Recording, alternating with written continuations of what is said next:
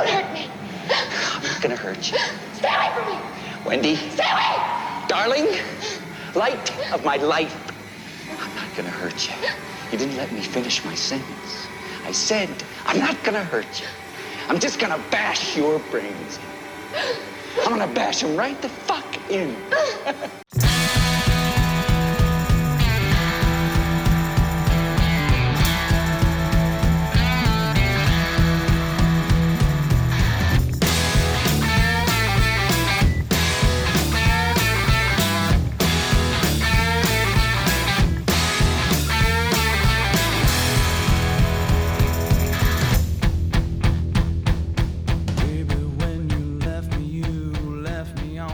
Oh, greetings, Popheads, and welcome to issue 123 of the Tomcast Popcast, coming to you from the scenic Rocky Mountains of Colorado, just outside the window of my room at the Overlook Hotel, my Tom Cave for the day. My name is Tom. Thank you so much for joining us for this quality independent podcast. Please make sure you're following us on the social medias at Tomcast Popcast on Twitter, at Tomcast Popcast on Instagram. Nice and easy. Email the show, tomcastpopcast@gmail.com. And if you are interested to become an official member of Pophead Nation, you can do so at patreon.com/TomcastPopcast, where you will get access to amazing, action-packed bonus content. That's right. Thank you so much to my current Patreons. Thank you to the Aspinall Chody, the Batman of BAPOC, Jeff Nail. Jeff is the co-host of The Ring in Air, a fantastic music podcast. Thanks to Evil Circle, the evilest of all the circles, the Squidmaster General Brian Broussard, and the New Jersey Devil himself, Mark Wegemer. Finally, please make sure you are subscribed, liked, and sharing this podcast on all your favorite podcasting platforms. Apple Podcasts, Spotify, Stitcher, iHeartRadio, Google Play, all of them. And if you get a chance, leave us those 5-star reviews. They are the sweet, sweet nectar in which we need to survive. All right, so Halloween comes ever closer every day that we go on. We've been crushing through a litany of horror movies. Well, horror comedy. You know, it's been a little bit of a... We're not doing so much the scare fest this time around on the Tomcast Podcast, but we're getting into some really good Halloween movies. Just, stuff that's all right for the season. There's been some family-friendly fare on our lists. But today, we are getting away from the family-friendly fare as we close out the month of October. And we're getting into a real classic of the cinema. And, this movie has a massive reputation, a massive following. And rightly so. It is a classic. I said it before. It is a classic of the movies. And I am referring to 1980's The Shining. And this is, again, you probably know, based off of a book by Stephen King, but the film directed by the great Stanley Kubrick, who also is one of the screenwriters on this movie as well. It stars Jack Nicholson in one of his most terrifying performances. Shelley Duvall, Danny Lloyd, that's the big main cast. That's the family right there. But you also get Scatman Crothers, Barry Nelson, Philip Stone. Not a lot of names that you're gonna know, but still, this is some of the main members of our cast that we kind of have to get into. So you guys all probably know the basics of this movie. A family becomes the caretakers of the Overlook Hotel, which shuts down in the wintertime because you can't get to it. It's a beautiful hotel. But it's very remote, very isolated. So once the winter gets in, they shut it down, and they have a caretaker who moves in and looks after the hotel, keeps the boiler running, all that good stuff. Except this hotel, it's got some extra bonus features of its own that, they make their presence known eventually as the Torrance family spends more time there. Jack Torrance is played by Jack Nicholson, Wendy Torrance, and their son Danny. And Danny has abilities, what Scatman Crothers calls the Shining. And I'm going to kind of leave it there for the plot because, we're going to get into it. There's a whole conversation to be had. I'm going to be linking up in just a few moments with our good friend Roger Smith, aka Jedi Raj. He's at Jedi Raj on Instagram, on Twitter. It's been a week or two since we've had been fortunate enough to be joined by Roger, and that's because we're just crushing through these episodes. But Roger's really excited to come on board and talk about The Shining. We're also going to spend a little time talking about the sequel, Doctor Sleep, starring the wonderful Ewan McGregor. But we're gonna spend the bulk of this episode focus on The Shining because it is such an impactful movie. It is something that plays well today. Roger and I both watched this recently, and the thing about it is like the scares aren't there like they were the first time or two you see it, and you're like, oh, you don't get that jump scare effect. You don't like come out of your skin a little bit, but it's still full of horror, of terror, of fear-inducing moments, and a lot of that is brought on by Jack Nicholson in his performance as Jack Torrance, and the sheer terrorizing of his wife Wendy in the picture.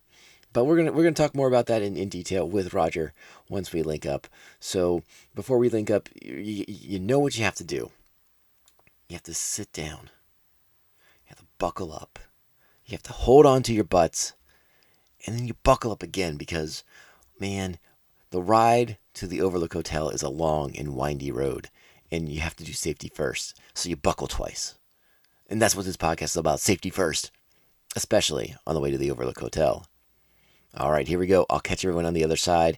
Enjoy the conversation. It's going to be a fun one. Hello, Danny.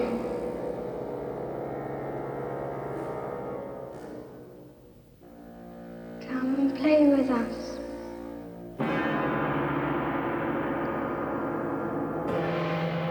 Come and play with us, Danny. Forever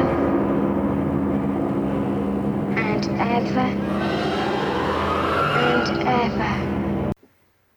All right, joining me once again via the Skype, Roger Smith, a.k.a. Jedi Raj. He's at Jedi Raj on Twitter, Instagram. Give him a follow. Not a swallow, but a follow. Yeah, don't eat me, please. Yeah, don't swallow his soul. I mean, I know it's Halloween, but we're not there yet. He's got life I'll to have live. give him the boomstick. Yeah. Roger. Swallow this. Roger's been a couple weeks, but it's good to see you. You are freshly shaved for the holiday festivities. Yeah. I just posted on Instagram if you guys are following on there. I had my full-on Wayne Campbell outfit from Wayne's World. So I heard it was pretty good. It is pretty good. And listen, there was a certain amount of listen, I'm not into buzzwords, but there's a certain amount of synchronicity when you posted that photo because for work on Saturday, a coworker and I have a costume theme going on as well, where on Saturday I will be dressed as Garth Algar. Oh, nice. Yeah, and he will be Wayne, but he's got a lot to live up to because your photo is pretty on point, sir. Yeah. I got a lot of comments on it, so I was pretty happy that people were digging it. People were digging it. I was digging it. I didn't want to comment because I was like, "Ooh, I'm going to spill the beans if I say too much." But it's Thursday now, so we're 2 days out from when I'm going to debut that at work. Nice. So no one listens to this podcast anyway, so we'll be fine. No one's gonna know. There's no spoilers here. Yeah, we're fine. Yeah. Well, listen, Roger, we have reconvened. We have been blazing through Halloween-themed films this month. The news be damned. We have no time for news because we're watching movies, and you and I today, we have a doozy on our hands. Oh yeah, we do. Yeah, this is I mean, we're dealing. Listen, I'm not gonna lie. I feel a little daunted talking about this picture because it's that big of a deal. Oh yeah. And that too, I've already opened the show. They know what we're talking about. We're talking about The Shining, 1980, Stanley Kubrick, Jack Nicholson. I mean, the movie's iconic in so many ways. Mm-hmm. Let's kind of get started, and let me ask you the first question I can think of, Raj. If someone offers you the role of caretaker in a hotel built on an ancient Indian burial ground, what do you say? It's probably going to be a no from me. I think it's a hard no for me as well. I have now seen the results of what happens when you say yes. It's not good. Yep. Roger, talk to me about your impressions of this movie. Like when did you first experience The Shining? Give me your Shining origin story. So yeah, for me it was actually, I'd seen bits and pieces of it all the time growing up, but this was the first time I really sat down with like an actual copy of the movie and just went start to finish. So this was like it was definitely, just getting that full experience was a lot different. I used to watch it when they'd have it on TV here and there as a kid, just on cable or whatever, but yeah, never like from start to end, it was really cool to just kind of sit there and be like, okay, now I understand like the timeline of everything that's happening here. But yeah, no, I just saw it for basically I'm going to say I saw it fully for the first time, and it stood up to like everything I thought it was going to be. Like it was just this awesome psychological like thriller that you're just like what's even going on here for like half the movie. It was just really cool. Yeah, I mean, there's so much to kind of parse through. I mean, this is one of those kind of like master classes for film students. Like Kubrick's directorial choices, the way he shoots this movie, the way the camera follows the characters, but even the set design of like the carpet design. Yeah. that Danny plays on, and the way the rooms are laid out. I mean, it's just one of these things where it's just so visually fascinating every time you watch it. Yeah. For me, it was a movie I saw in bits. In my childhood, I saw it in bits and pieces. And then I think the next time I kind of came to it, it was in my later teen years, where I had a girlfriend whose brothers, her older brothers, were like obsessed with it, and so Oh, really? I would come over all the time, and they would almost always be watching The Shining on like a Friday or Saturday night. Like they just Nice. were, just completely captivated by the movie. Like they loved it so much, and over various points, I'd watched it multiple times, I suppose, through them, but Yeah. in different orders, Uh-huh. depending on when I arrived. But That's awesome. I think it was like 2 weeks ago or so. I think it was the first time in maybe 5-6 years that I sat down and watched it from start to finish, kind of straight through in order. And I was like, oh yeah, I do remember the scene. Oh yeah, all these things kind of clicked into place.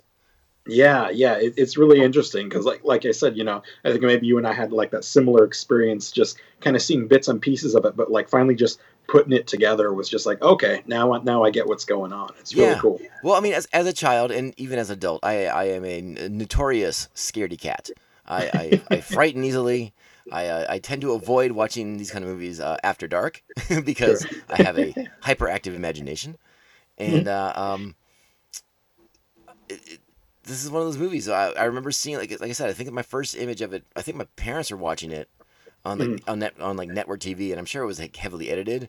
Yeah. But I mean, I distinctly remember Jack Nicholson's head through the door, the "Here's Yeah. Johnny" line, and just being like, that man is terrifying. Yeah, no, it's awesome because that's just like such an iconic scene, but like just to see the before and after of how it all plays together, you're like, this is really why it's creepy. Yeah, exactly. Well, listen, we're gonna deep dive on this movie here in just a second, but before we do that, we do have some protocol, a procedure to take care of. Roger, what are you drinking for this Halloween Eve episode of the Tomcast podcast? We got all the Eves going on, and to properly celebrate, I got me again the Enjoy by 1031 from hitting that one again. Yeah, so Roger fuzzed out a little bit, but he's having the Stone Enjoy by 1031, their Yes. festive holiday. What is that? That's a double IPA, is it not? Yeah, it's a 9.4, so it 9.4. means some business. Yeah, that was no joke. You know what? It's funny. I actually thought you were going to bring something else on the show tonight, so you have surprised me, sir. Yeah, no, I'm still. I might have to pick up what you're thinking of. So It's funny. I went looking for what I'm thinking of, and since this is not a beer podcast, we'll just say I'm thinking of AleSmith's Evil Dead Red. oh yes, I went a looking. finally out. I went a looking, and I came up empty-handed on it. Oh man. Which means I just need to try harder. Yeah, I think they have it maybe Bine and Vine. That's where I'm going to go look today. So Okay. we shall see. I was in a different part of town, so I made avail of what was available to me, and Sure. they came up empty on Evil Dead Red, but they did have another beer that is quite appropriate for this time of year, and this beer will be a shout out in particular to all the East Coast homies out there, and especially a big wink to Brian Mitchell, because we're talking about Dogfish Head's Pumpkin Ale. Oh, very nice. This is pretty much a classic. This is a brown ale brewed with pumpkin, brown sugar, allspice, cinnamon, and nutmeg from the Delawares. Very nice. And I guess if you're supporting Joe Biden, you want to have a Delaware beer, right? Is that Is that right? Are Dogfish Head sales going to go through the roof on election night? I don't know. It's all part of the plan. I have no idea. I don't mean that to be a political comment in the sense that here's what side I'm on. Just listen, I'm just making a statement about Joe Biden's from Delaware, Dogfish Head's from Delaware. Take from that what you will. Sounds good. Yeah, and just as a quick aside about this beer, there's a lot of negativity about pumpkin beers. Sure. This is one of the best, because they actually put pumpkin in there and they season it appropriately. Yeah. I think people have problems with the one that are just like pure spice, But if you're getting that, the real legit pumpkin ingredient in the beer, then I think you're doing it justice. I agree. All right, I forget if I said what the ABV on this is, but it's higher than you might think. It's 7%. So, that is pretty high for a brown. Yeah, so it's got a little kick in the face. Nice. All we right. do like to get kicked. I after watching this movie, a kick is what I need. Because definitely. Oh boy, I mean, do we have something to get into here? Yeah. I'm gonna try and keep it as much on the actual movie, the Stanley Kubrick movie, as I can. Sure. Because I think everyone knows by now, Stephen King does not like this movie. This is like the adaptation of his work that he's like not a fan. Get it out of my face. I don't like it. Yeah, it's so weird to me, but I don't know. I mean, I've looked into this a little bit. I sort of understand his reasoning. Uh-huh. But we'll talk about, maybe we'll get into that a little bit at the end of the episode. But let's kind of start at the beginning of the movie with we meet Jack Torrance. He's interviewing for a job. He's a former school teacher. He wants to write a book, and he's like, "Hey, I'm going to be a caretaker at this big ass hotel, in Colorado, where I'm going to be isolated from like November to May." And, all the winter months, basically. Yeah, and I'll write my masterpiece novel, and I'll have my wife and my kid there, and it's gonna be great. I mean, it sounds cool. Does it though? Well, I mean, if you're into like the isolated vibe, if you're just trying to get away from the world for a while, I mean, maybe now not so much because we're already living that, but maybe by choice. Yeah, I mean, I suppose at the time, I'm assuming Jack's under the impression that he can't write this novel because in his small little abode where he's at currently, as the film's opening with his wife and his kid, there's just no room to get his creative juices flowing. He's got his wife and his kid yammering at all the time. He's trying to stay on the wagon because, as we established in the film, he has a bit of a drinking problem. But it's just, Wendy Torrance just yapping at him all the time. Well, that's Jack's perspective on it, not mine. Yeah. Just to be clear. So I think he's like, oh yeah, we'll go do this, and that way I can tuck them off in a corner room somewhere. I'll make sure to dump the boiler every so often, and then I'll write this book. This is my masterpiece because I am a auteur. Yep. I guess I'm just curious. Like, what do you think of the whole premise? Like, are you in on it? I mean, it didn't seem that like. I mean, I don't want to say that it didn't seem weird to me because it's the concept of it is kind of something alien to us now in a world where everything is just so easily connected, and to kind of be in a place where you're just like isolated from everything, Yeah, even things are phones. rarely shut down. Yeah, just that notion of like, oh yeah, this area is gonna just be inaccessible for a few months. It's weird, but kind of suspending disbelief that okay, that maybe that does happen, and I'm just like not aware of it. I think the concept holds up. Other than just like I said, just the phone line, the technology nowadays not really allowing for that to happen. But I mean, you could always just go with the same route. Oh, power outage, and then you got the same thing kind of. Yeah, I mean, it definitely leans into like some kind of like of the not unfamiliar horror tropes, but Stephen King was doing a good job with his original novel of kind of presenting these things in a fresh way, Yeah. and Kubrick incorporates a lot of them as well, like the snow, the isolation, all Mm. that good stuff. Let me ask you this: I sorry, I'm gonna phrase it oddly here, but we open with that interview with Jack interviewing for the position for the caretaker's Yeah. job. I mean, is he just lying through his teeth the entire time? Or do you think he actually thinks his wife and kid are going to like it there? That's a good question. I almost kind of feel like Jack is the kind of guy that doesn't even really think about what his family's thinking. He's just kind of like, well, if I like it, then everyone else might. So yeah, I don't know. I think you're right. I tend to agree with that. I think we are kind of clued into Jack being fairly self-interested, Yeah, and like his family's just along for the ride because that's just how it is. sure. Yeah. How unhinged do you think Jack is as we get to the hotel? I mean, do you think he's kind of on the precipice to begin with? It's hard to say because a lot of the times you see Jack interacting with people. I mean, just even in the interview, he seems like a nice guy. He seems pretty cordial and easy to talk to. Pretty open minded, about everything.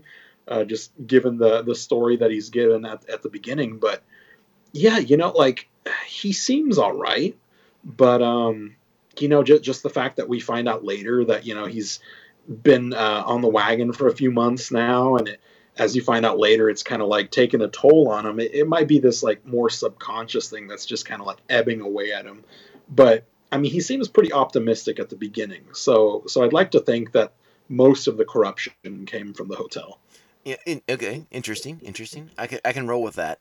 As we kind of said at the beginning, we made the joke about the ancient Indian burial ground. That doesn't come up until after he's accepted the position, and he's getting kind of the grand tour of the hotel as they're kind of moving in. Yeah. But during the job interview, he is made aware of the situation with Del Grady, one of the previous caretakers, who went insane and murdered his family in the hotel. And again, he doesn't really seem to bat an eye at it. Would this cause you to reconsider your career choice? I mean, if I was already there, it kind of might just be like, something that he just kind of discounts as almost like a ghost story type thing. I mean, he seems like it doesn't really even faze him, which is, kind of surprising in a sense. But I don't know. I mean, if you're already there, you're already kind of like, in for a penny, in for a pound kind of thing. I mean, is there a certain amount of arrogance to him, you think, for just kind of like discounting these things? Like, oh, that would never happen to me. Like isolation, whatever. I got this book to keep me company. Yeah. No, I definitely think. I mean, we've already kind of established that he's very self-interested. So, in a sense, he most likely thinks highly of himself. He's probably thinks that this is just some lunatic that just went off the deep end. But that's not going to happen to me. I'm me. I'm cool. I'm cool. I'm an author, dude. That's what he should have said when Wendy asked him if he was doing okay. He should have been like, I'm cool. It's all good. Would have been a better response. Yeah. All right, so that kind of sets us up with Jack a little bit as the family begins to move into the hotel. What's your first impression when we meet Danny Torrance, his son, and his friend Tony, the talking finger? I love the kid and just his acting ability, and that was so awesome. Just how creepy he made his imaginary friend. Like just the voice he does and everything. It really nails it. It gives it that creepy vibe. Something about kids and just what they can see versus what we can see, kind of stuff. Yeah, it was interesting to me. The voice he associates with Tony is very much the opposite of what I would expect a child's imaginary friend to sound like. You imagine it would be very high pitched and la la la la la la, instead of like, I'm Tony. We must leave the hotel. Red rum. Yeah. It was pretty. It was an interesting choice, but definitely I think it added to that creepiness. And made you kind of think, all right, something's a little off about this situation. This doesn't seem like a regular, just imaginary friend. Yeah, I mean, it definitely works out pretty well in the grand scheme of the film. Yeah. In kind of like vibing on that just whole creepy factor that this that kind of permeates the entire movie from start to Yeah. finish. You know, you have like the kind of like let's just call him odd for the sake of our discussion here. He's a little off. Yeah. Danny's a little off, and then you get this imaginary friend who talks like this. It's a little weird and creepy. Yeah, definitely. It definitely lends to the creep factor, ups the ante a little bit more. Oh yeah. The one character I don't want to say I dislike the Wendy Torrance character because I think Shelley Duvall does a wonderful job of having just like sheer abject terror forced upon her, and her reactions to it are great. Mm-hmm. I do think she's a little undercooked in the sense of like development and her kind of like willingness to go along with Jack. Yeah. And that may be the only kind of ding I have on the movie is that she's kind of, at least in the first 2/3 of the movie, she's kind of just like almost subservient to Jack and is just kind of willing to put up with him, despite the fact he's pretty much a jerk from start to finish. Yeah.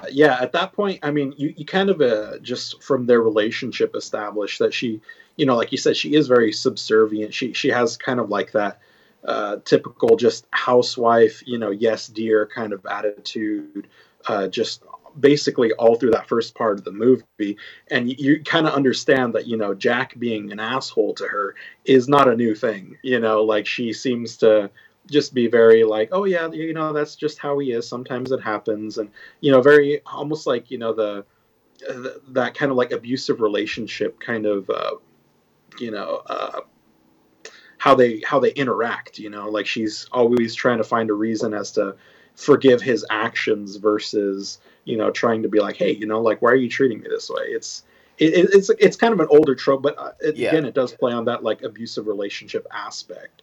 And I think just her characterization is good in the sense that she really like nails that like just subservient kind of like, okay, well, whatever you say kind of thing. And she just embodies that really well. So I do agree that there could have been a little more development there, but at the same time, I kind of like give it a pass because of how well she, embodies that. And, just because she is, always serving Jack in that regard, it sets up that character as just like, well, she couldn't possibly fend for herself, which we see, later on she does, which is kind of a cool juxtaposition there. But mm-hmm. Yeah, and like you're saying, the way she kind of excuses Jack's behavior. I mean, think about the scene again towards the beginning of the movie when they're at the doctor's office for Danny, and she's talking about the time that Jack. I don't think they are super clear on it, but I'm assuming like dislocates Danny's arm because he yanks him by the arm. Yeah, that was the impression I got. Yeah, so like he's had an incident of abuse against his child, and the way she just kind of explains it away is like, well, he just lost his temper because Danny had made a mess, and and I think we're supposed to.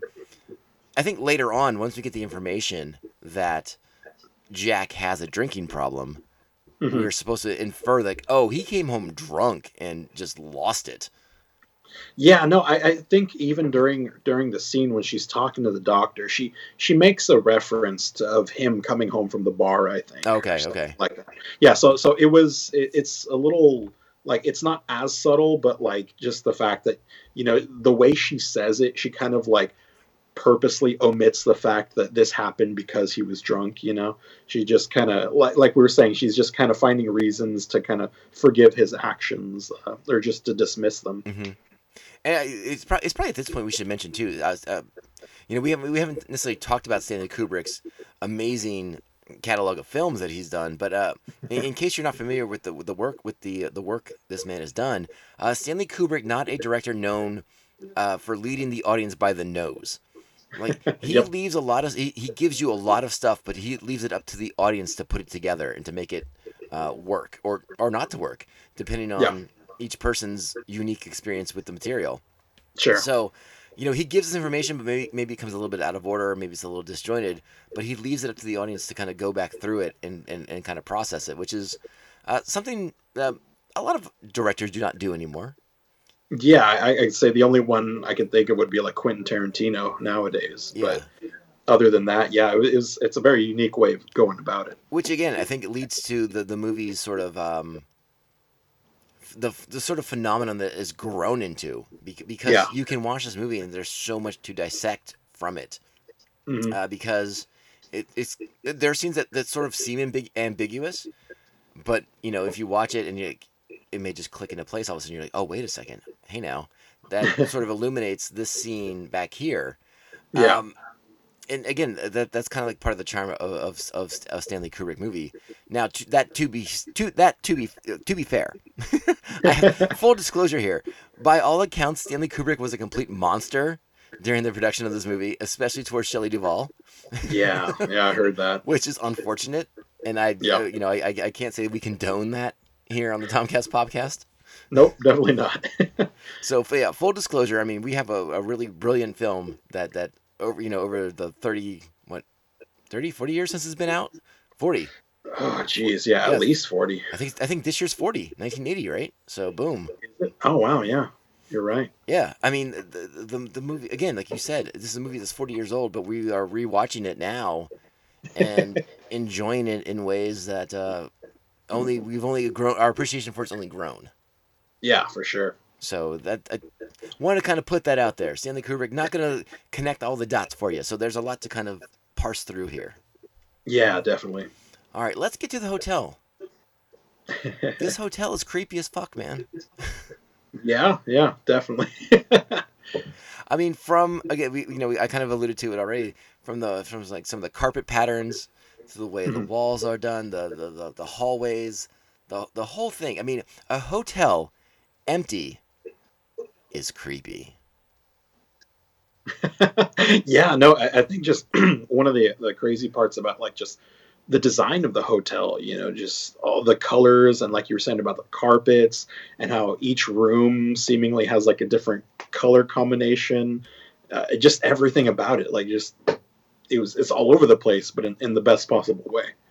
Yeah, it really lends itself to being kind of its own character in the movie, especially as its sort of haunting powers come into play against the Torrance family. The other thing I wanted to mention real quick too, because this is something I tend to forget sometimes to discuss when we're doing these movies, but the score, that sort of ominous synth music they use. Yeah, I loved it. It's super good, man, and it really sets the tone and kind of paints this like bleak picture of what's to come. Yeah. It's just it's so creepy. To this day, again, 40 years later, it's like you hear that synth and you're like, bonk, bonk, bonk, bonk. It's like, oh shit. I'm gonna see some Evil Twins in a minute.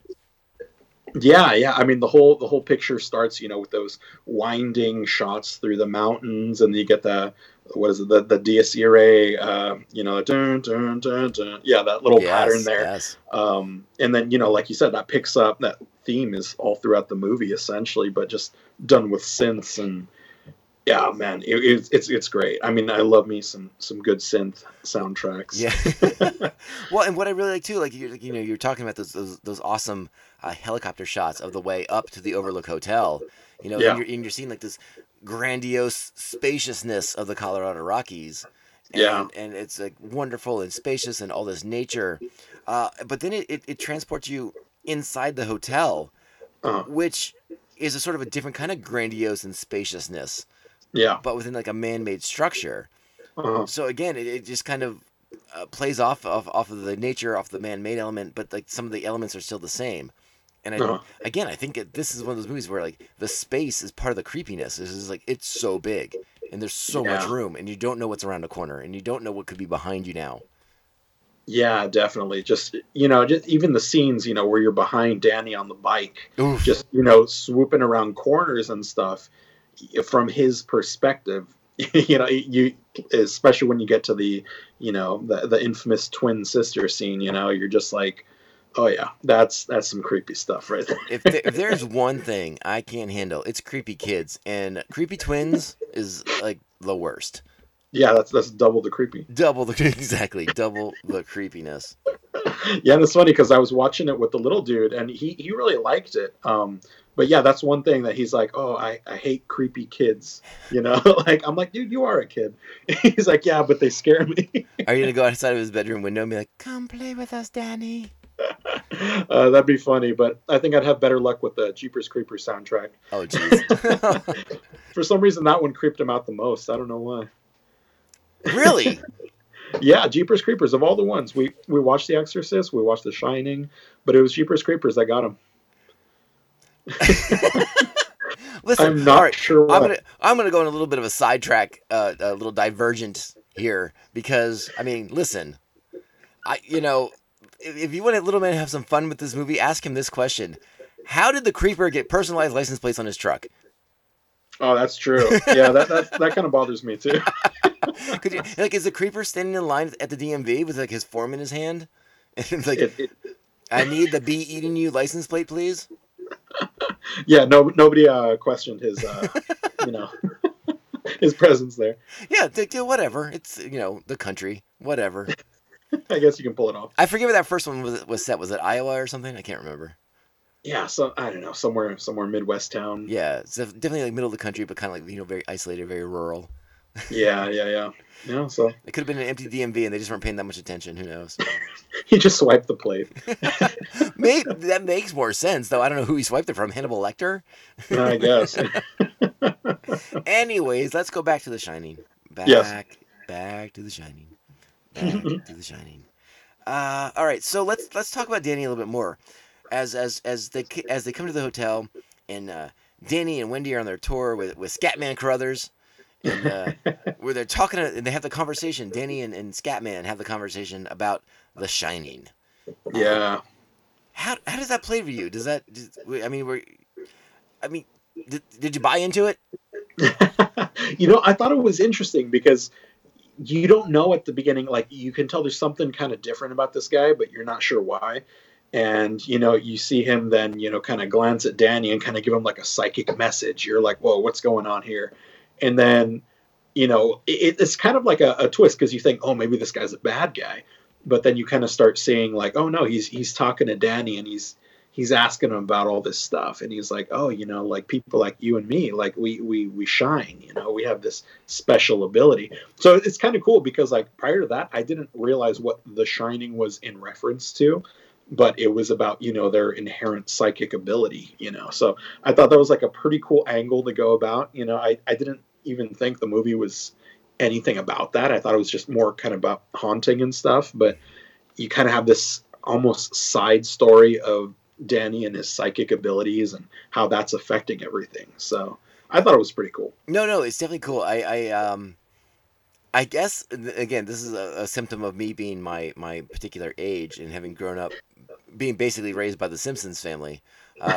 Because I can't help but think of that the Treehouse of Terror episode where it's groundskeeper Willie and Bart having the conversation about the shinin.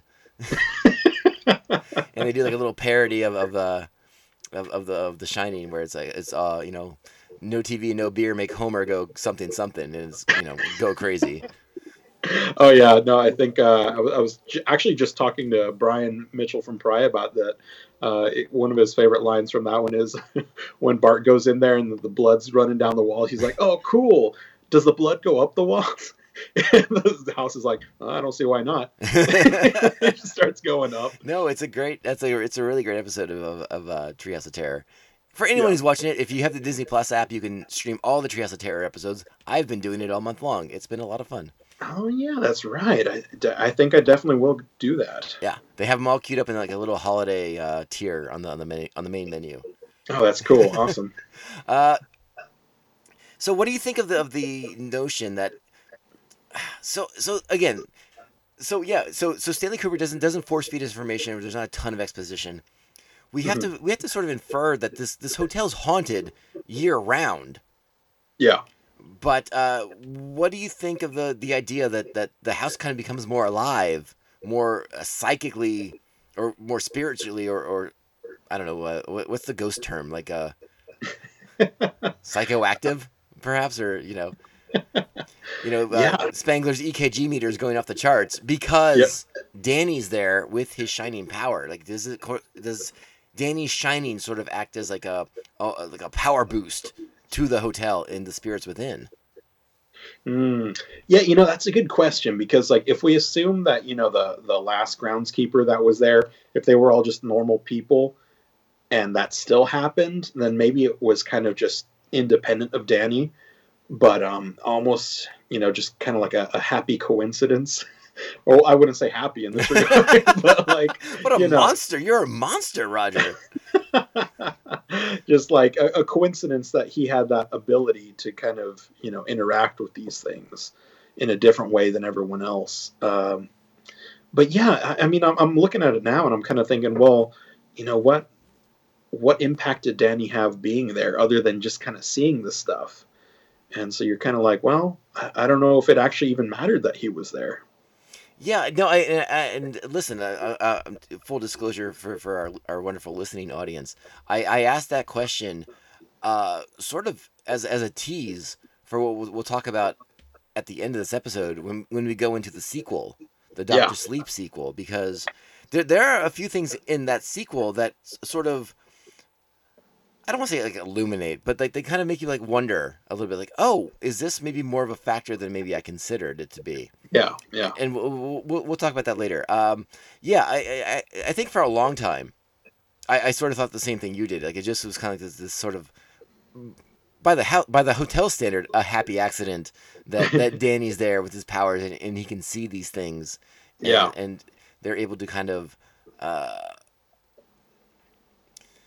I don't know, like torment him in a way that it seems like they're trying to corrupt Danny first, and they kind of go to Jack as a last resort. Like once they find out that Danny actually is fairly powerful, at resisting them, because I think it's Tony who tells him that, and I'm gonna get the line wrong, but I believe it's something along the lines of, he's like, they're just like pictures in a book, they can't hurt you. So he sees these flashes and he sees these things. But that does lead me to my next question, which is like, wait a second, then how did the old chick in the bathtub, like, get her hands on him and bruise him up? Yeah. I felt like, they made reference to that, like just, not being able to hurt him. But then they kind of go back on that later where I think he even asks the old guy where he's like, thought you said like, they were just pictures, like they weren't real.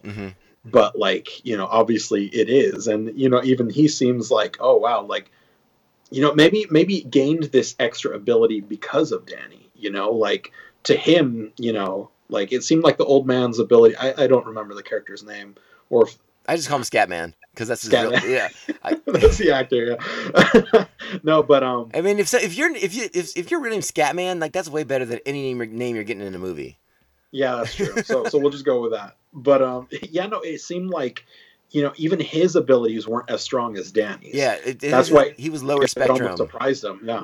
Yeah, it seemed like Scatman was on kind of like the low end of the shining spectrum, and Danny was like kind of towards the upper echelon.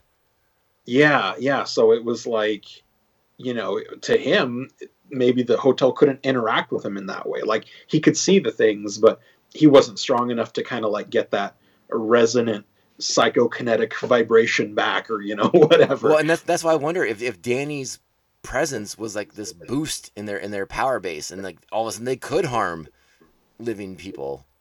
Yeah, I could definitely see that. Like, or perhaps it was like a psychic backlash sort of situation where like only a person with the shiny was going to feel the effects of these people in that regard.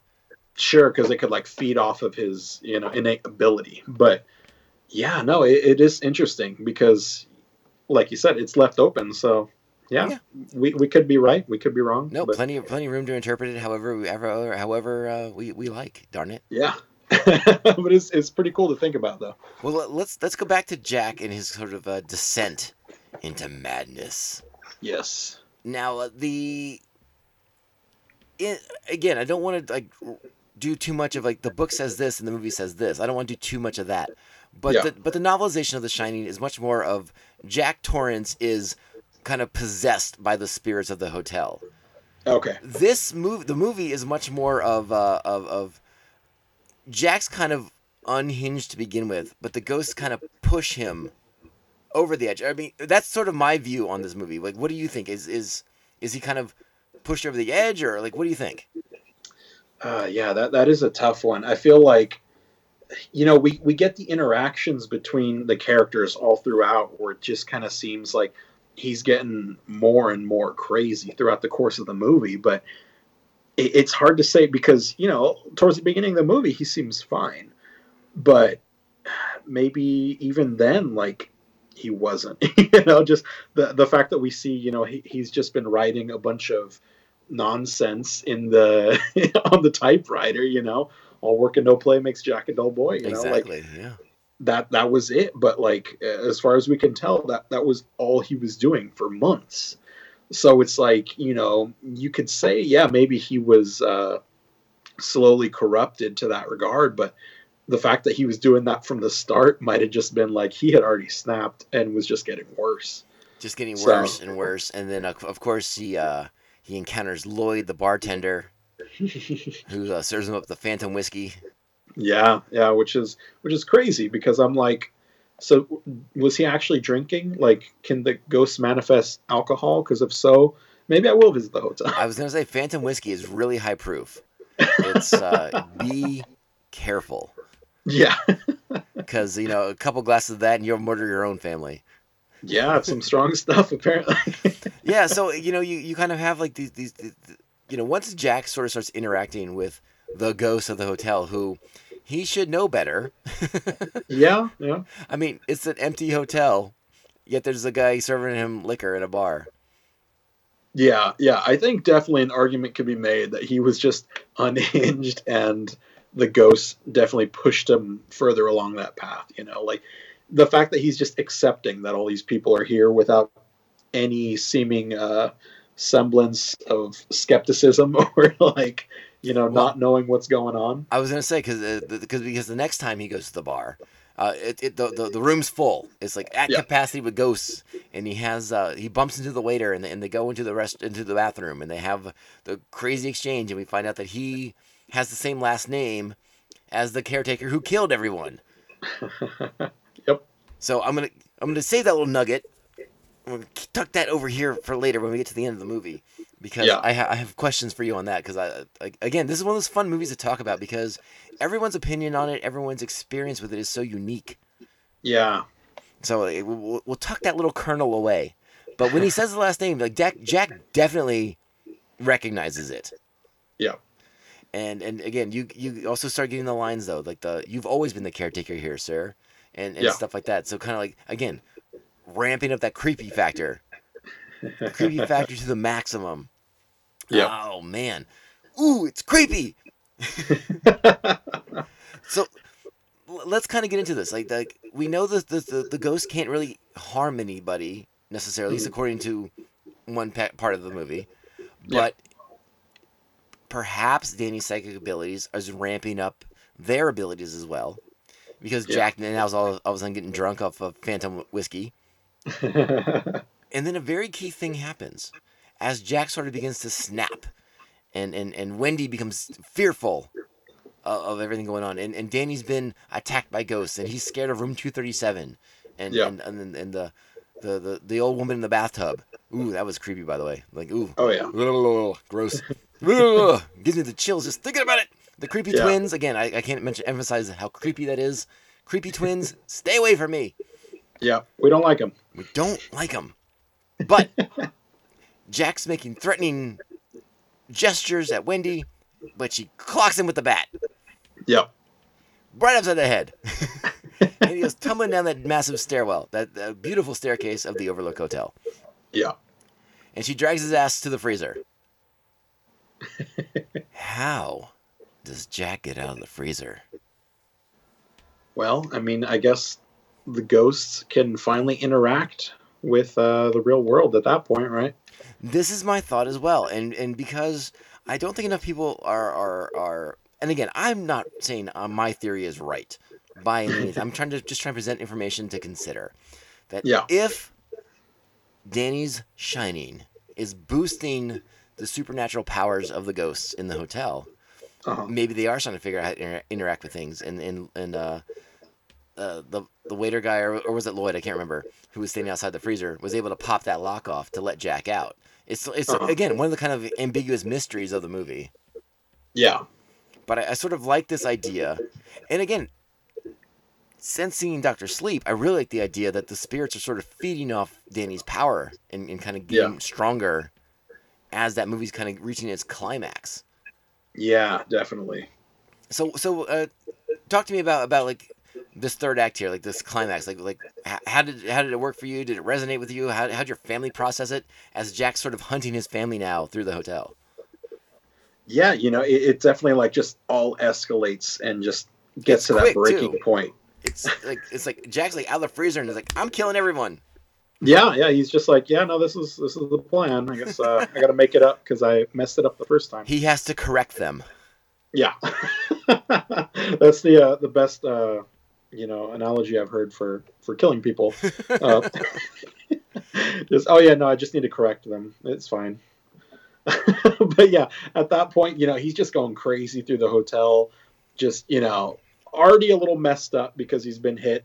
Fell down the stairs and hurt his ankle, but he's just kind of like shuffling through with an axe in hand and going after the family. And you're just like, damn, like this is some creepy stuff, like you got Danny hiding in random places, and the mom's locked up in the bathroom, and having him escape through the window. And then you get the iconic scene where he's taking the axe to the door and she's just with a knife in hand trying to hold her shit together, but it's not going very well. Yeah, and we kind of fast forwarded past Danny going a little catatonic after one of his experiences with the ghost of the hotel.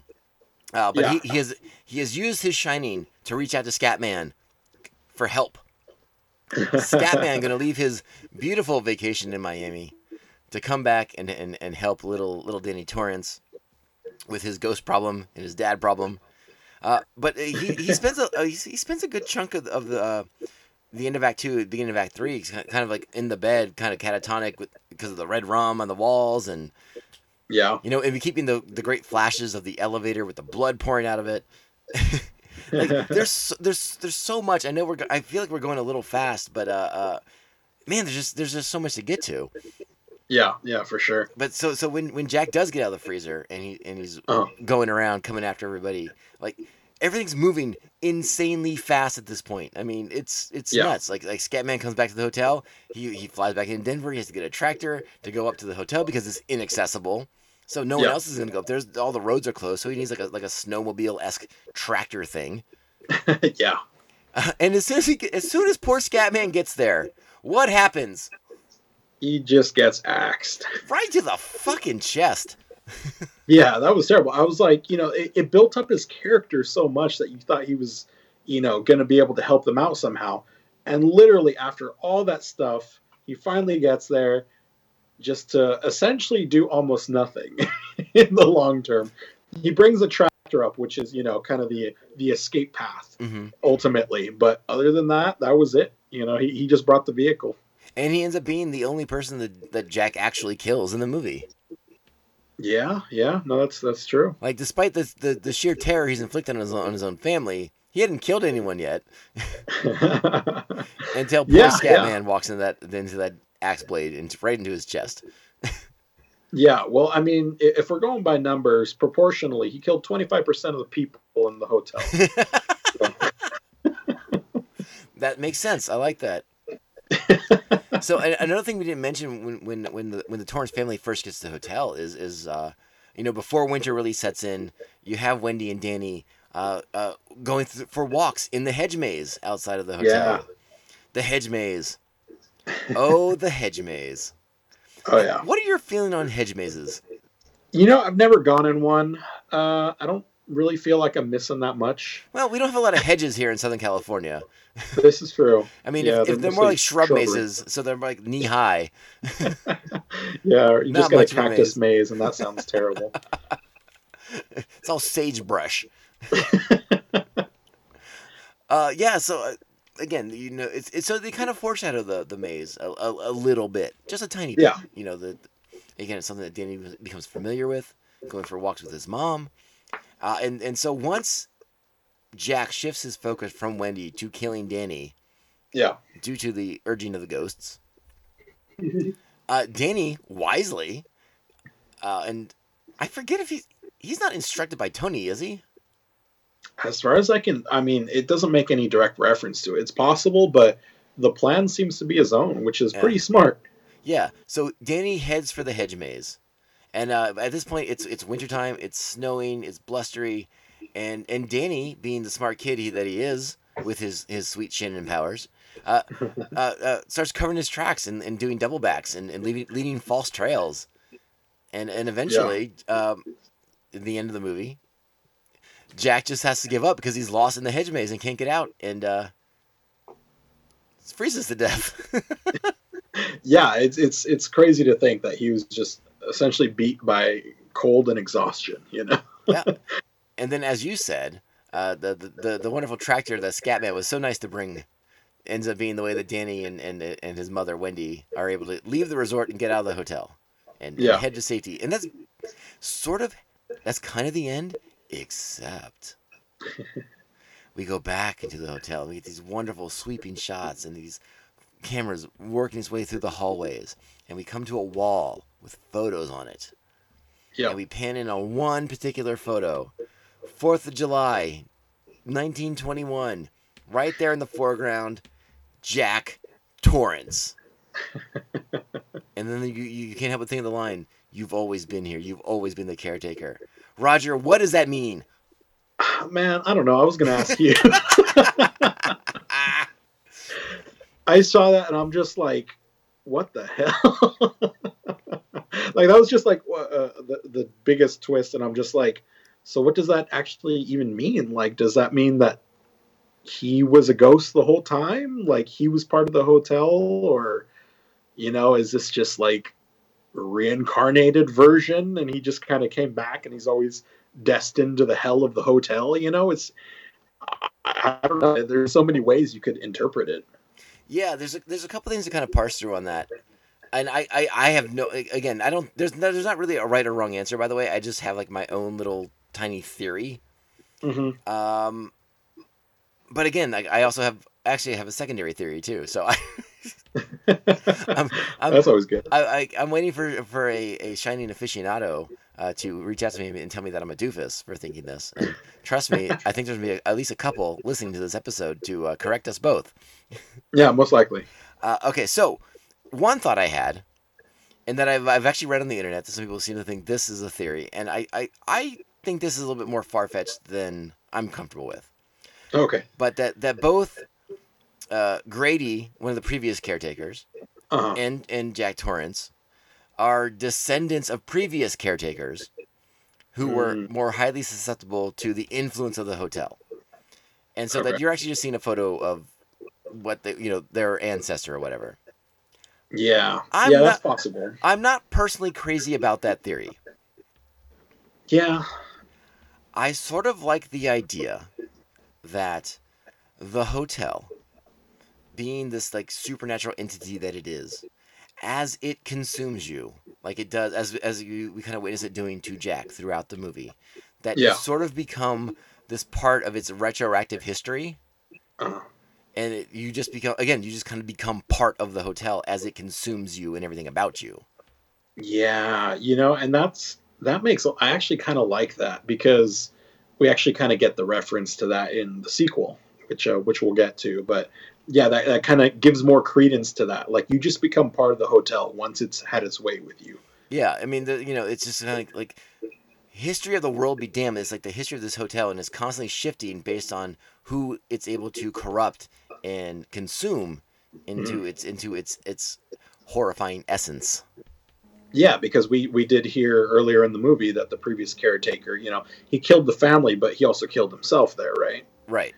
And then so basically everyone that dies in the hotel, or on the premises in Jack's case, it's like they all become part of that. So yeah, no, that actually makes a lot of sense. Yeah, and the line that you've always been here. It's sort of like, it's preordained that this is going to happen because he's been a part of this. It's kind of like this loop, this circle that he's kind of like fulfilling the prophecy almost in a way. Sure. Yeah. Yeah. I don't know. That's one thought that I seem to kind of am like, I like this idea the most that I've thought of so far. And I went on the internet. I'm not the only one who thinks this. I'm not claiming this to be an original Tomcast Popcast theory for The Shining, but it like I was like, this kind of is how I feel. And then I looked it up, and like there's a couple other theories that all kind of are along the same lines as that. And I was like, all right, cool. So I'm not the only one. Yeah, I mean, it just seems very clean, you know, like in terms of just what we've seen in the logic of the movie, that the hotel can essentially make its own reality, you know. So if it's absorbing souls essentially, it makes a lot of sense that, you know, it would just kind of rewrite that person to make its own narrative, you know. Yeah, exactly. And again, it kind of there's also a little bit of a, well, I mean, we're gonna talk about it in a minute when we go into Doctor Sleep, but I feel like this theory is actually a little bit reinforced by Doctor Sleep because of the idea that Yeah, Danny's presence as like this as like this kind of like spiritual amplifier. yeah. You know, it's like, oh, maybe that does kind of jive, but maybe they just wanted to make more sense. I don't know. Either way, I like it. I like the theory. Yeah. All right, Roger. So we took a little break there. We think we hit all the high notes for The Shining. You know, again, you and I were just talking before I turned the recorder back on about just how wonderful. Well, wonderful might be a strong word, but like how captivating and terrifying Jack Nicholson's performance is. And I mean, the movie's worth a watch just to see him be just unhinged. Yeah.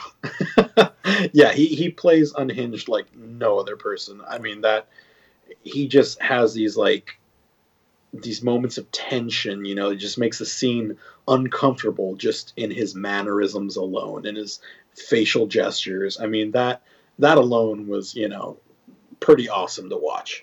Yeah, I definitely agree.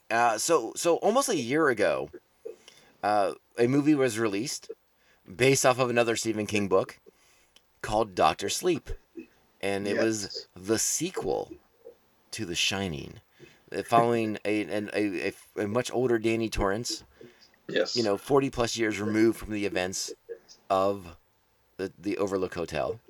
Yeah. Now, this is where we kind of have to talk about some of the differences between King's version of The Shining and Kubrick's version of The Shining. The biggest difference being, at the Mhm. very end of The Shining, in the novel, the Overlook Hotel is destroyed. Oh, okay. So, when this movie was optioned as a film, the screenwriter Mike Flanagan, who has written several really nice horror movies in the past, Yeah. was sort of tasked with creating a dual sequel. He had to kind of take King's adaptation, or I'm sorry, King's novel, which was a direct sequel to the book, you know, which Yeah. has like the Overlook exploding. But he had to sort of take all that, but make it a sequel also to the film. So he kind of had two different masters to appease. You know, you had Wow. Stephen King, and then you had the film, the Kubrick film, which is obviously you're targeting the movie audience, so you have to make them happy too. Sure. And Yeah. by all accounts, much unlike Kubrick's version, Stephen King seemed fairly amenable to everything that Mike Flanagan did with his Huh. screenplay for this, and Mike Flanagan also directed this movie. Okay. And I'll be honest, Roger. You know, you and I both watched this. I think roughly the same weekend, so like 2 weeks ago or whatnot. Yeah. I was pretty surprised how much I enjoyed it. Yeah, I was also pleasantly surprised. I went into it with really no notion on how good it was going to be. My pessimistic side was like, oh, this is probably just going to be some cheap cash grab, you know. But no, like I said, I was pleasantly surprised. It was a really good watch. I enjoyed it a lot. Yeah, the two standout performances in this are hands down Ewan McGregor and Rebecca Yeah. Ferguson. Uh-huh. They are absolutely. I'll just say it's like spellbinding. I mean, like you just watch them and you're like, man, like there's some problems with this movie, but like they're fascinating to watch. And I even made a comment. Yeah. I even put out a comment on Twitter. It's like, listen, you can say whatever you want about the Doctor Sleep movie. You can't accuse Ewan McGregor of phoning it in. Like this guy came to play. Like Ewan steps into the plate like he always does. And I Yeah. shouldn't be surprised at this point because I know that man's film career like inside and out.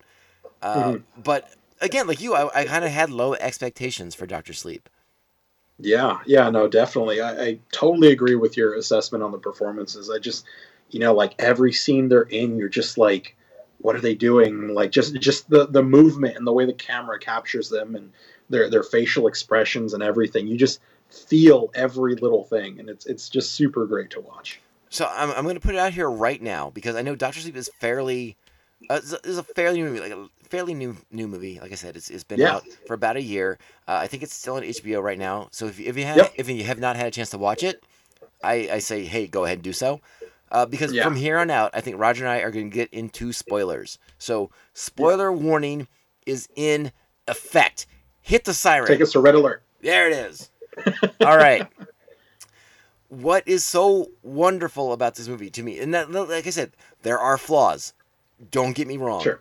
There are parts of it where the movie kind of meanders a little bit. It's a little Mhm. long in the tooth. I feel like it could be at least half an hour shorter. Yeah, I can see that. Yeah. I love the third act of this film. Yeah.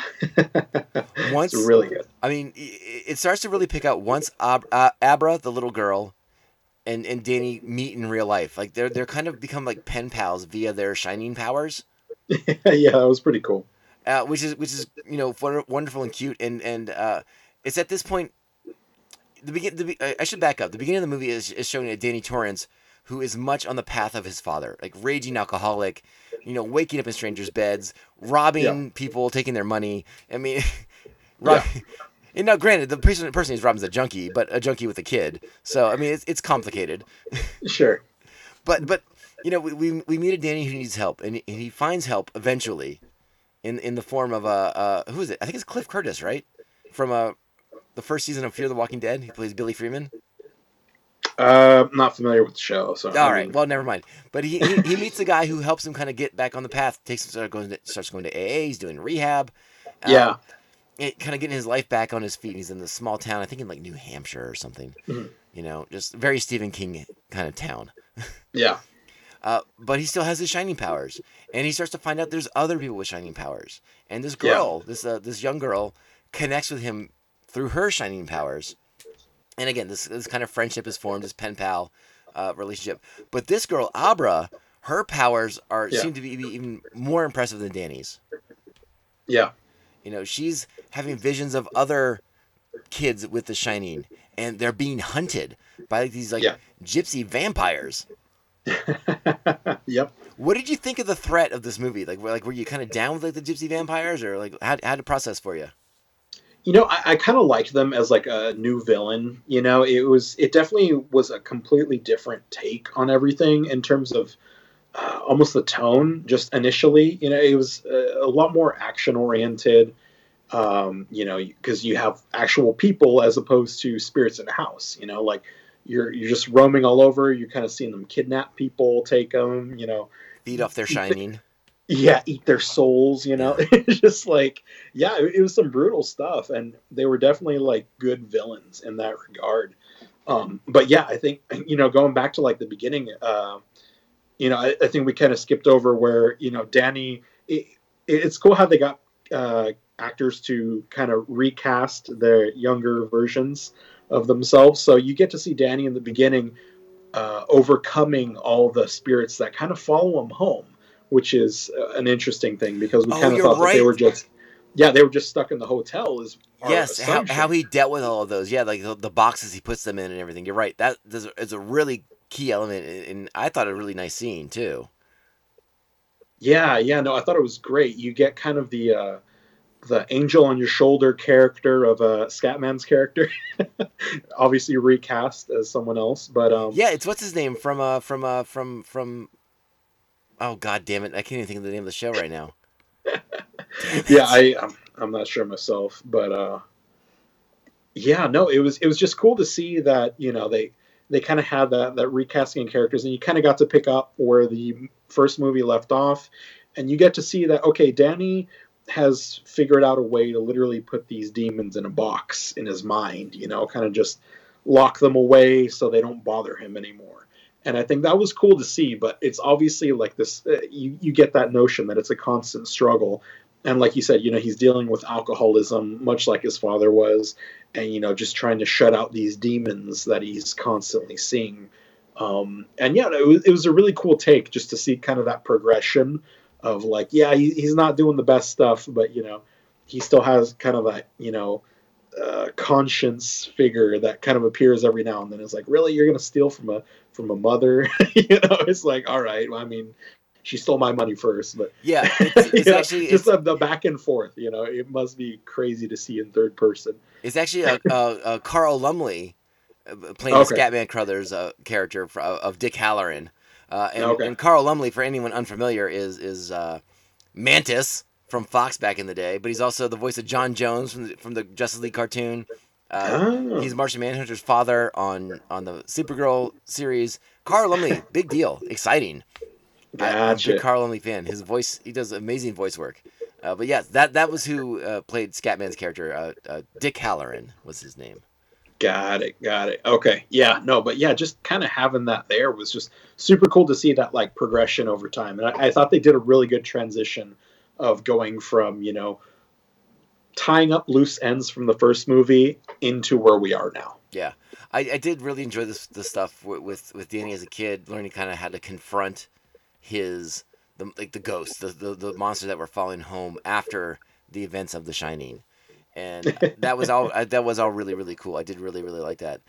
But yeah, again, despite being able to put those ghosts away, he can't quite put that past experience behind him, which I guess leads to like the alcoholism and sort of like that downward spiral we find him on. Yeah, you're right. Yeah, because it kind of seems like it's just always a lingering thing, as we see later on. You get the spirits talking to him again, but now it's the spirits of the junkie he left behind and her daughter. Yeah. And you're just like, oh man. So that's the kind of stuff he has to constantly live with. It's not just that he hasn't overcome these old demons, but there's constant new demons that he's just trying to shut out of his mind. So Yeah. it's pretty intense, and I liked the imagery of it and the way they went about telling that story. Yeah, and I suppose it's at this point that I'll interject the name of the great one, Stephen King. Yeah. One of his big problems with The Shining was he felt like the film adaptation was a disservice to his characters, to Jack and to Wendy, in particular. He didn't like he didn't like the film versions that were on screen. Like you see Jack Nicholson and you're kind of like, that guy's gonna go crazy. Like it was kind of like not in doubt. And again, like we talked about, like Wendy was just kind of like a vehicle for screams. And I guess in King's original novel, she was a much more developed and independent person. She could act on her own and was more willing to engage and defend herself and her son, as opposed to what we saw in the film. Yeah. By contrast, King was very much a fan of this version of Dr. Sleep, even though it was going to be a sort of a sequel to the film that he doesn't like. He liked that what they did with Danny was that through line with Danny was pretty much right on. Yeah. So I think that's kind of the key to get Stephen King to sign off on your adaptation is be true to the character, and Sure. Stephen King will come out and be like, hey, go watch this. Yeah, I can definitely get behind that, and definitely the characterizations were great. Yeah, I like I said, I mean, this movie alone is worth watching just to see Ewan McGregor do really cool things with a character you think you might know from when you were watching this as a kid. Yeah, it was really cool to see how his character developed, because Danny was a kid in the first one, so you only just really get like a child's perspective on everything, but just to kind of see how he is as an adult. He's a grown man now, and how he's been dealing with everything. So it's really cool to kind of like have them establish this character, because there's so many different paths he could have taken after the hotel. And for anyone who's wondering, it is Danny who is quote unquote Dr. Sleep, because he ends up once he is sober and he's living a clean lifestyle, he gets a job working hospice, and with the aid of a cat. He knows when it's people's time to pass on, and he goes to offer them comfort as they are leaving the mortal coil, as they shuffle from this mortal coil to whatever lies beyond. And he sort of becomes like this voice of comfort to them as they close their eyes forever. Yeah. It's kind of sweet in a way. Yeah. Again, it slows the movie down a little bit, but it's kind of interesting to kind of see who this Danny's become, and maybe why he's so reluctant to become engaged in the conflict with these gypsy vampires who feed off The Shining, Yeah. because Yeah. he's completely off their radar. Uh-huh. Completely off their radar. These gypsy vampires target children and young people. They recruit the one girl to their side after they see what she does and how she's able Yeah. to use her powers. But mostly they're feeding off of kids. And that scene with the little baseball player boy, that's pretty Yeah. that's pretty rough. Yeah, that was brutal. Yeah, that was a tough watch for sure. Just kind of like inhaling his shining essence. It's like oof. Yeah, just like torturing him in the process. It was crazy. Right. But because of The Shining, and again, Abra, the little girl who's going to be the next victim of these gypsy vampires, and her pen pal with Danny, we get this a really fun cat and mouse game Yeah. where they keep trying to like trick each other using their powers, basically. Because the gypsy vampires, they're not they're not clueless. Yeah. I think at least this is some fun stuff, especially in like the camping ground scene where like Danny's picking him off with a rifle. Yeah, that was like the most action oriented part of the movie. Yeah, I was like, oh wow, we got some like gunfights going on here. But it was kind of clear that the vampires were letting that happen on purpose to kind of like thin their numbers because they had an end game plan for that as well. Yeah. They're like, cool, well, kill a few of these guys for us, and that way we get more of the juice for ourselves. Yeah, it was like super like devious planning there, but yeah, it kind of was almost all according to plan. Yeah. So eventually, let's fast forward a little bit. Abra and Danny come up with and mostly Danny, because Danny's got this little secret in his back pocket that, again, watching this movie, I didn't know was going to come into play. Yeah, me neither. So I was completely surprised when they're on a road trip to Colorado. And I'm like, oh my God, are they going to do this? I'll be honest, as a person watching this for the first time, I was rather surprised they were going to kind of like tread on the ground of what is kind of considered a sacred movie by so many by horror movie and movie aficionados. Sure. I was like, oh my God, are they going to go back to the hotel and do this? Yeah. And they did. And I kind of had to give them like crazy credit for doing it, because I thought that was super fucking gutsy. Yeah, no, for sure. But I definitely thought it was the right decision. Yeah, I mean, did you see it coming? Was I just being naive, or were you surprised too? No, I definitely didn't see it coming. Like I almost like didn't even understand his plan by going there in the first place. I'm just like, wait, what's the goal here? Why would he be going back to this evil place? But I guess he was under the impression that this last person was going to be like the most powerful of all the vampires, and essentially he's like, well, I don't know that we can handle this, but I know someone that can. Yeah, and this sort of feeds back into what we talked about earlier, where like Danny's sort of like this power amplifier within the hotel. Yeah. So once he gets in there, my kind of read on it was like him in the hotel sort of blinds the vampire to what's her name, Rebecca the Hat, something like that, or not Rebecca the Hat. Rebecca's her real name.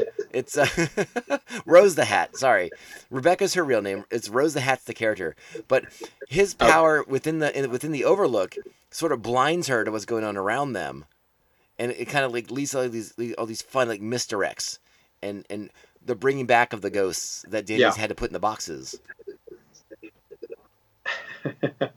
Yeah, that was a very cool thing, especially like when she sees into his mind and kind of sees all the boxes, but doesn't understand what they are. Right. I thought that was pretty cool, because you're like, oh, you're gonna find out. Yeah, and I love how the boxes were in the hedge maze, and it was like kind of like a digital recreation of the hedge maze from the actual film, from the first film. Yeah. Let me ask you about this part of it. This was the one part where I was like, okay, I appreciate you're showing some tact here, you're showing some restraint, but I don't know, and that would be Danny in the bar at the hotel at the Overlook. Yeah, engaged in a conversation with his father, a recast Jack Nicholson, Yeah. who they only keep in profile, so you can't Yeah. see him straight on to realize like that guy doesn't look like Jack Nicholson at all. But doesn't, yeah, I guess it's like, maybe if I was like way wasted, I would have thought it was him in profile. Yeah. What'd you think of that scene? I was under the same impression. It took me a couple seconds to realize that that's what they were going for, that it was his dad. Because the guy only like vaguely resembles Jack Nicholson in that regard, and even only from profile. But as soon as I understood what was going on, I'm like, okay, I give it a pass. They're not trying to go, the Marvel route of just doing digital faces, like just replacing faces of old actors and stuff. But I liked the scene. I liked that he kind of took this moment to almost get out everything that was on his chest. That he never got a chance to talk to his father about. Yeah. And the hard part was for him is just like this ghost doesn't even realize that it's his father. Is just treating him like any other guy, and just to not only get the chance to like spout all that out, but still get nothing back from it. It's like almost like, well, he got out what he needed to, but it didn't really make him feel that much better, most likely. Yeah, no, I agree. I thought it was a really good scene. The only, again, a really good scene for the character. Sure. I did kind of rub up against that. Yeah, okay, it's not Jack Nicholson. I get it, but Sure. it was, I just tried to focus on Ewan at that point. It's like, don't look at the fake Jack. Look at Ewan. Listen to the words that are being said, because you gotta remember, Danny is a character. His father died when he was really, really young, and there was probably a lot of things he wanted to say to his dad growing up, and he never got the chance to. So, going back to the Overlook and sort of literally confronting the ghosts of his pasts was there's for the characters is a bit of a catharsis. Yeah. But as an audience, it's just exciting. Yeah, for sure. No, I was really impressed with the third act of the film, and I guess the only problem I had with that scene was like I was like, oh, Danny's not making it out of the hotel. Yeah. and it in a weird sort of circle of life kind of moment, Danny does what his father did in the book, which was trigger the boiler to explode.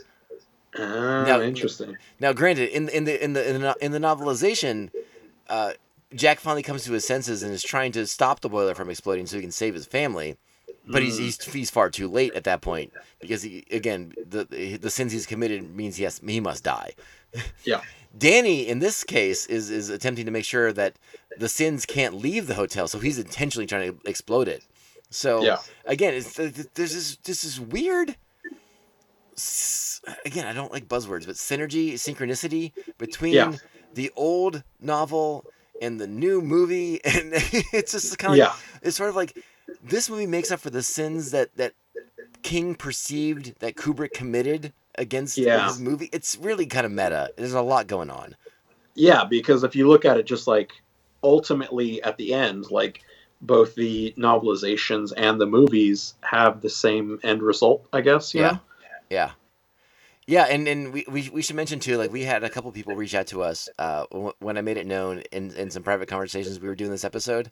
My brother, who is a fan of the movie and the book, and has read and seen Dr. Sleep as well, was really excited. He was like hoping to come on and talk to us about this.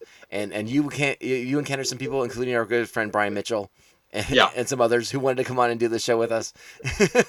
Yeah, this was a popular one for sure. Well, and listen, like, I can honestly say, like, when we finally move into a post-COVID world, we will go and redo this episode at Pariah Brewing Company with as many people as I have microphones for. That sounds like a plan. Because I'd love to get into this more with some more people because it is such a fun movie too. The Shining and Dr. Sleep even maybe not on the same level, the same level, but the mythology from Dr. Sleep is important. And I think it's kind of, pun intended, shines a light on some of the stuff in The Shining that maybe needs a little bit more clarification.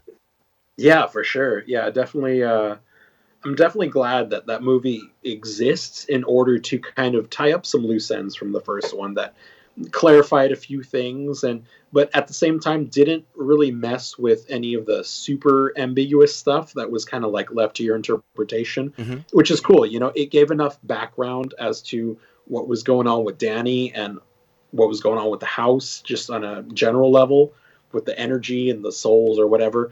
But like I said, it left it open to like any theories you had about the first movie. You can still have them, and this movie doesn't like undo any of that, which is cool. Yeah, I definitely agree with you on that. It worked out much better than I thought it would. And like I said, Doctor Sleep has some pacing issues, Sure. and it's like I said, a little long in the tooth. It can kind of meander a little bit, particularly towards the beginning. I think Yeah. we spent far too much time with drunk, wasted Danny than we kind of needed to, but Sure. but we get where we're going, and I think it makes up for itself in the third act. The third act is once you get to the Overlook, and you're like, oh, we're doing this. It's on. Oh yeah, it definitely Like- picks up there, and you're like, oh man, this Yeah. is gonna be awesome. As a fan of The Shining, I find it hard to not get excited to kind of see that stuff. Yeah. And I mean, again, and we didn't mention the part in The Shining where after Jack has terrorized his wife and she can now see the spirits.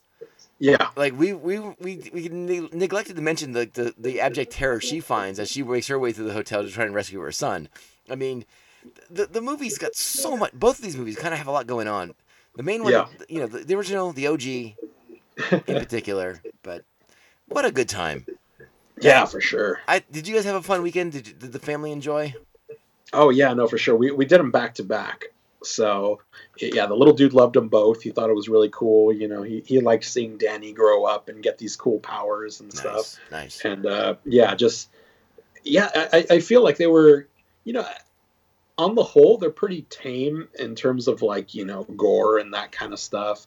Only had to cover his eyes a couple times when naked old ladies pop out, but other than that, I think it's a pretty good watch. He really liked it. He loves horror movies, so yeah, definitely a good family watch, I think.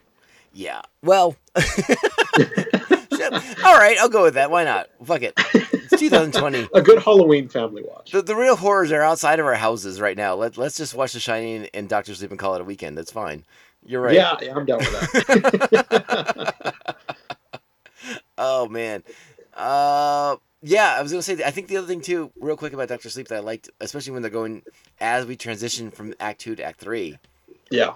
the reincorporation of that fucking creepy ass score. Yeah. Hit the synth, baby. The Sins came back. Oh, it was good. It was good. You got anything else you want to say about these flicks, Raj? Because I feel like I'm tapped out. No, I think we hit up all the major stuff that we wanted to hit. We hit the key points, but like I said, or like you were saying, actually, it'd be great to have a future episode where we get some more minds involved in this scene. They have like a real roundtable conversation about The Shining and Yeah. incorporate the elements of Doctor Sleep that are pertinent. Yeah, for sure. I would be down. But if anyone's interested in the dichotomy of a film adaptation versus its novelization, I feel like you need to read the novelization of The Shining and watch the film of The Shining, Oh. the Kubrick Shining. Yeah. There was an ABC miniseries that Stephen King wrote in like 1997 Oh. that is more faithful, but not nearly as interesting. Because it's a TV Yeah. movie with Steven Weber. Yeah, it's not the same. I love me some Steven Weber, but like he's no Jack Nicholson. Yeah, this is true. And then again, like I said, like the interesting sort of the way Mike Flanagan takes the novel of Doctor Sleep, which is a direct sequel to the Shining novel, and Yeah. then sort of adapts it into a sequel for the film. It's interesting. I love that dichotomy. It's fascinating. Yeah, it's a really, really cool approach, and props to him for being able to bring those two universes and converge them. Agreed. All right, Raj. Well, listen. This is probably the last time I talk to you before Halloween. Do you and the family have big plans? I don't even know if Halloween is really happening on the outside world. So I don't think it we're, is. we're kind of keeping it at home. I got us a big bag of candy. We're gonna watch horror movies all day. It's going to be a fun time. I support that plan 110%. Yeah. I think we're actually going to do our pumpkin carving on Halloween night. Oh, nice. Because here in the San Diegos, pumpkins get moldy real fast. Yeah, I got one in the trunk right now, so that one is definitely going to be carved up Friday. Yeah, so Friday or Saturday, we're carving pumpkins. We'll have them out for at least a night, and then we will dispose of it before it starts to stink up the house. Sounds good. Roger, thank you so much for joining me tonight, man. I'm glad we did this. This was a kind of a fun, like a little, almost like a mini double feature. Yeah, for sure. All right, Monfrere. I will talk to you soon. Happy Halloween. Don't scare all your neighbors. Or do. That's up to you. Yeah, I'll see what I can do. All right. We're gonna be back very, very soon because November's coming, buddy. And oh yeah. Maybe in November we'll have to go back to doing some new stuff. We'll see. Yeah, we'll see. We'll see what happens. News world. Yeah, I've heard rumors that beautiful man Oscar Isaacs is doing wonderful things for Marvel, so we might have to talk about it. Oh yeah, that's some exciting stuff. And that's what we call a tease in the podcast world, folks. Stay tuned to hear more about Oscar Isaac and his beautiful face. All right, we'll talk to you soon, Raj. Thanks again, bud. Yep, likewise. See you later. Hey, I found a shortcut through a hedge maze. Get away, you little! No, go easy on the wee one. His father's gonna go crazy and chop them all into haggis. What's haggis? Boy, you read my thoughts. You've got the shinning. You mean shining. Shh, you wanna get sued? Hey, all right, we're back. I hope you enjoyed that fun conversation with the amazing, the incredible, the clean-shaven, shorn Roger Smith. He's Roger Smith. He's at Jedi Raj on Twitter, Instagram. I meant to say he is Jedi Raj. But you get him up on the Instagram, on the Twitter, at Jedi Raj. He's got fun thoughts and fun opinions. He shares some fun pictures of creepy, weird things. And, I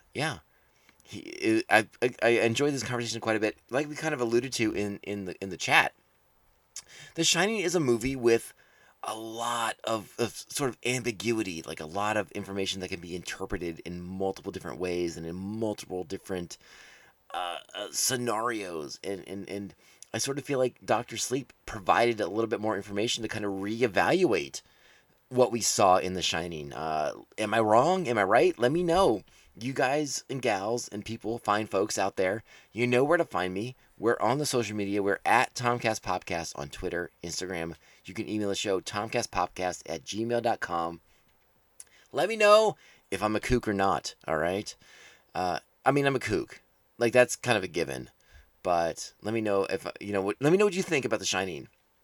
I wasn't joking when I told Roger, like, it would be really fun to sit down with 4, 5, 6 people and have a really thoughtful, well-rounded roundtable conversation about The Shining, because there's so many ways to interpret the events of the film and to interpret Danny's powers and Jack's insanity and Wendy's the reality that Wendy lives in this movie. I mean, there's a lot to kind of get into, to kind of dive into, to pull apart and look at that meat. Look at that tender meat on the inside. Anyways, listen. I want to thank you all so much for listening to this podcast. I don't know if you know this, but there's sweet Tomcast Popcast merch available to you on the 3B Zine website. Head over there, 3bzine.com. Click on the merch tab. You're going to go to our Store Envy site. You'll be able to buy Beer Night in San Diego gear, Tomcast Podcast gear, and Mando Vision gear. Get ready for the sweet gear. The merch life. The holiday seasons are coming up. Who doesn't want to give my face on a t-shirt for a Christmas present? I mean, it's like the gift that keeps on giving. Am I right? Hey, it's there. Check them out. Get the shirts. Rock them. Make your friends jealous. Make your wife, make your husband jealous that you're rocking the Tomcast Popcast gear. You're rocking that Mando Vision gear. Ooh, that hoodie looks sharp, by the way. I'm not going to lie. I will be rocking that Mando Vision hoodie this holiday season. That is a fact. Anyways, hey, if you want to become an official member of Pophead Nation, please do so at patreon.com/Tomcast Popcast. You will get access to amazing bonus content. Bang for your buck. As my way of saying thank you for your fine contributions to keeping this podcast alive and well. Thank you to my current Patreons, the Aspen Hill Chody, the Batman of APOC, Jeff Nail, co-host of The Ringing Ear, a great music podcast I recommend highly. Thank you to the Evil Circle, the evilest of all the circles, the Squid Master General Brian Broussard, and the New Jersey Devil himself, Mark Wegemer. Make sure you are subscribing to this podcast on Apple Podcasts, Spotify, Stitcher, iHeartRadio, Google Play. Is that all of them? Probably. If it's not one of the ones you like, let me know. I'll get on, make sure we're on there. But make sure you're subscribed to the show, sharing the show, liking the show, doing all that good stuff that we really, really appreciate. And if you get a chance, leave us that sweet 5-star review. They go a long way to spreading out the word about what we're doing over here on the Tomcast Podcast, the fun time we're having, and all the good stuff that it takes to make sure that people know that we exist. Because, hey, if people know we exist, what are we doing? It doesn't matter. I would do the show if no one knew I exist, which most people don't. Anyways, hey, get that sweet merch. Like I said, who doesn't want my face on your chest? Take that how you will. All right, my fine friends. Thank you all so much for listening today. It's been a blast. We have one more treat for you for Halloween, for Tomtoberfest, for the Spooktacular Toberfest, whatever we're going to call it. I still haven't trademarked anything just yet. I'm still waiting for something to click.